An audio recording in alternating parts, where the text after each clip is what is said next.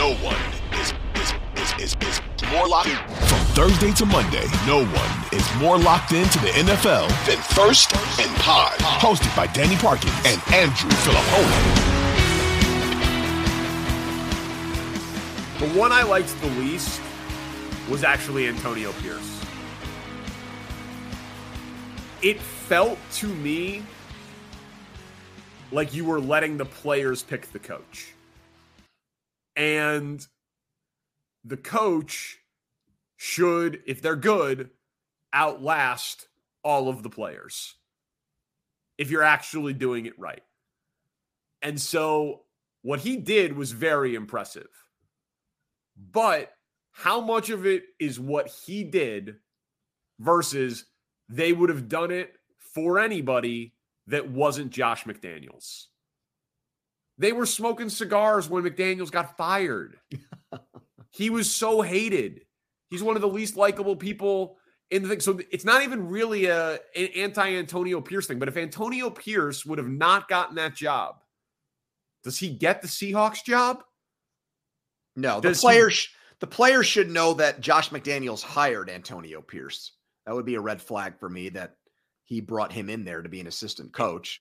So, it's really nothing against Antonio Pierce, except it's more against the process that led to it.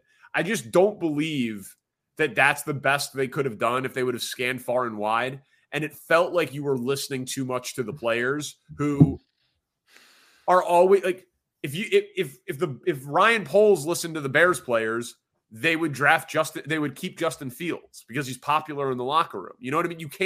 You cannot let the players make hirings and firings and make draft picks and make things that are supposed to be done at a level that is above them. So I hated the process that led to it.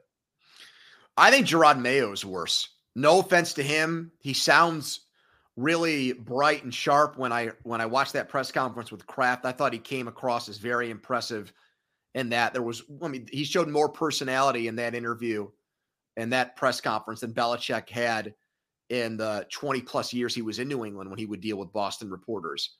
But it's the process there. They just passed the torch to somebody, and it's a defensive guy. I thought New England needed a complete facelift. I thought they needed an entire overhaul. I thought they needed a fresh start and a clean start and a complete break from the Belichick way of doing things. We saw the way the rest of the league viewed Belichick, obviously more so because he wants his hands and fingerprints on everything and not just coaching. And that's why he didn't get hired. He didn't want to just stick to coaching. But I didn't understand that. Just now it's going to be Alex Van Pelt is the offensive coordinator there. You kidding me? The guy's hasn't called plays, I don't think, since he was in Buffalo in 2008. He was just he was the offensive coordinator, but Stefanski did all the heavy lifting there. You're going to get one of these big picks. That's your brain trust? A journeyman offensive coach in Jerod Mayo for the third pick, whoever is left between Drake May and Jaden Daniels. Come on, Danny. That's ridiculous. That's a terrible job by them. How do you not even interview a bunch of people there and say, are we sure we just want to do this and have the guy in waiting get the job? Brutal. I listen, it feels like he was hired to be fired. And I know they say they all are hired to be fired, but it felt like he was hired to be fired. Because again, it's nothing about him. He was incredibly impressive. But what's their path to winning? Their roster is terrible. He's a first-time coach. He's the guy who follows the legend. And they're going to get the third quarterback in the draft, presumably, who's probably going to have to play as a rookie. That he goes 4-13. He's a prime candidate to be fired after 1 year. When I'm not sure that Chuck Noll and Bill Walsh and Bill Parcells reincarnate on this staff, on a super staff, could get next year's Patriots team in that circumstance to much better than 6-11. So I just think he is like, he might be a great poker player, but if you're only dealt Jack Deuce offsuit every hand, you're going to get eliminated from the tournament eventually. I just think that he has been dealt a terrible hand here. The Dan Quinn one I'm just flabbergasted by that. Ben Johnson apparently is going to be the most selective human being of all time when it comes to finding the head coaching gig. And Mark Slayer at the Fox Sports said he had a production meeting with Johnson this year doing a game, and Johnson said the only job he would take was the Chargers job. Probably should have notified all those other teams out there before he wasted their time with meetings and interviews that was his objective or plan. But I mean, you hired a coach. Again, same situation as New England. You're going to draft a quarterback second. You hired a coach who right now is synonymous with two things: a horrible defensive game plan and performance in their playoff game. And before that, he choked away a Super Bowl. And that's your guy? You brought it up before. If Mike McCarthy gets fired in Dallas, Dan Quinn is a coaching free agent probably. And this guy gets promoted. He gets a better gig for that meltdown. He's McCarthy been kept talked his about job, and this guy got another job. It boggles my mind.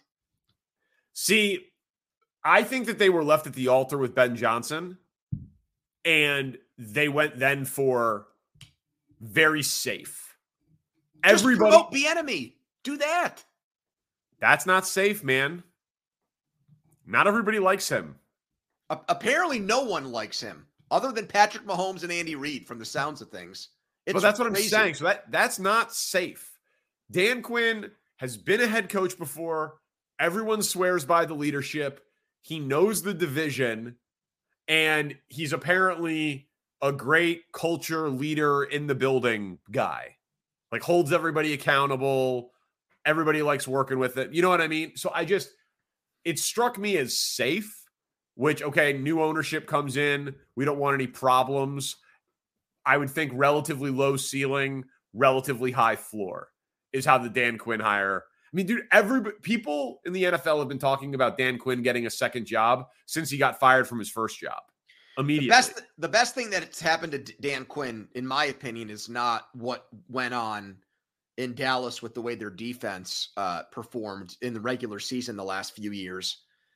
It's that he had Kyle Shanahan in Atlanta, and Shanahan has gone on to be the best offensive coach other than Andy Reid in the NFL. And I'm guessing in his interviews, that's what he said. I was the guy that brought Kyle Shanahan to Atlanta. He turned Matt Ryan into an MVP. He's in San Francisco now with a system that's like quarterback proof. I can find the next Kyle Shanahan to be my offensive coordinator. Trust me. Here's my list. Any one of these guys is going to be because there's no other reason why you'd hire a defensive coach right now when you've got the second pick in the draft and you're taking Drake May or Daniels. Why else would you do that? Why would you trust him to do that? I agree. You've been talking about that in Chicago with Eberflus and Caleb Williams for literally months, Danny. Yep. I agree. Listen, I think it's safe for the culture. I would not have done it given the quarterback situation. I got to say, the Brian Callahan thing, I know he's been a hot name, and I don't know the guy at all, but when Green Bay lost Luke Getsy and Nathaniel Hackett obviously got a head coaching job, failed, then goes to the Jets. Getsy got a head coaching interview, didn't get it, goes to the Bears, failed. And the Packers keep on running with Matt LaFleur. It was instructive to me of the offensive guy under the offensive head coach who has never called plays. Like, Callahan is getting some credit, and maybe he deserves it, but maybe he doesn't, for Joe Burrow got hurt and the Bengals offense was still pretty good. Is that because of Brian Callahan? Or is that because of Zach Taylor? Or is that because of their roster? Like, they fired Mike Vrabel, who I guess rubbed some people the wrong way, and the relationship just soured and ended, and all good things come to an end. But that guy overachieved in Tennessee. And now you go get a guy who is not an NFL play caller, who had a top 3 quarterback in the world for the majority of his time there, under an offensive head coach and he goes to a situation without anything proven at quarterback, I mean, it's 50-50 at best that guy's a coach there in 3 years. That's a tough spot to go to. Yeah, and I thought Levis had his moments, but I would not trust him to be my saving grace quarterback. Mike McDaniel, I think, helps guys like Callahan. He never called the plays in San Francisco. Look at him offensively in Miami. They had the second-ranked offense in the league, so that's something that I think helps these guys that are just kind of watching the head coach who calls the plays. And I mean, and for some of them it works. So yeah. LaFleur, Taylor, guys who come off the McVay tree, right? I'm not saying it never works. I'm saying it's a risk. Sure. And he goes to a place without an established quarterback. So it's like he hasn't called the plays and he doesn't have the quarterback. That's no doubt. That's risky. Well, I don't think he gets hired if he's not the son of Bill Callahan, one of the greatest offensive line coaches of all time, and someone who coached in the Super Bowl. Like, that's part of it, I think. The NFL loves names.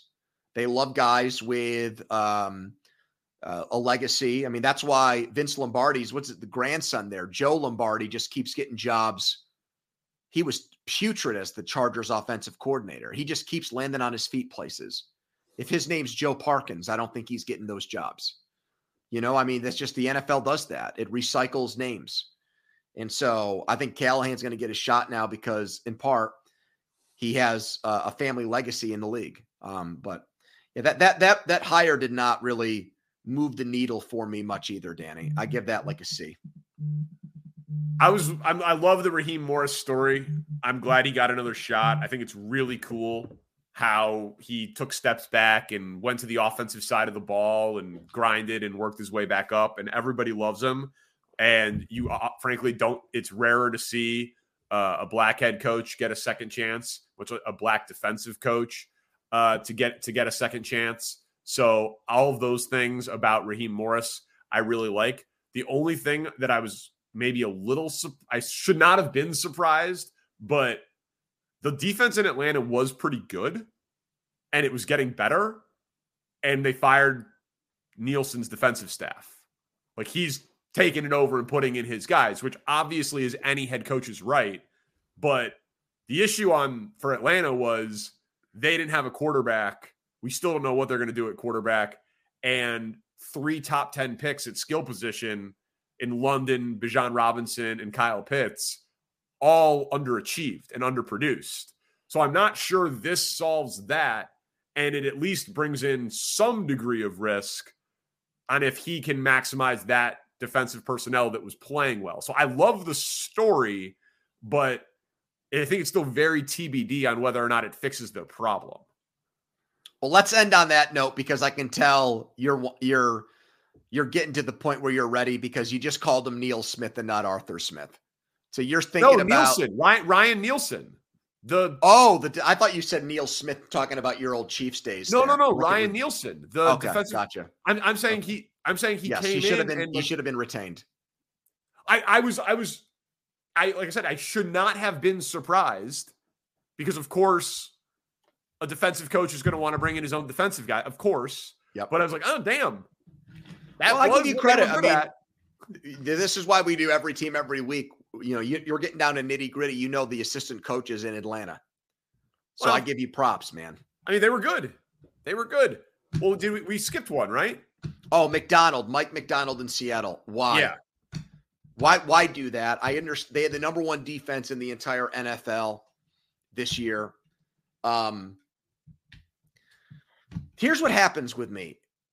I watch a team lose in the playoffs and I'm like scarred by it. And I'm not even going to say that Baltimore had a bad defensive performance. They shut out Kansas City in the second half, even though they let them come right down the field to start the game and they couldn't, harass Mahomes into turning the ball over, making really any stupid plays in that game. I guess I'm just overall stunned by the number of defensive coaches who got jobs. And I'll use Mike McDonald as my way of expressing my complete 5 out of 8, right? 5 out of 8. That it's just more guys that are going to have to also make the critical hire of finding the right offensive coach to go with that. So McDonald, gets rave reviews. He's super young. He's 36 years old. I think he did one of the best assistant coaching jobs in the entire NFL this year.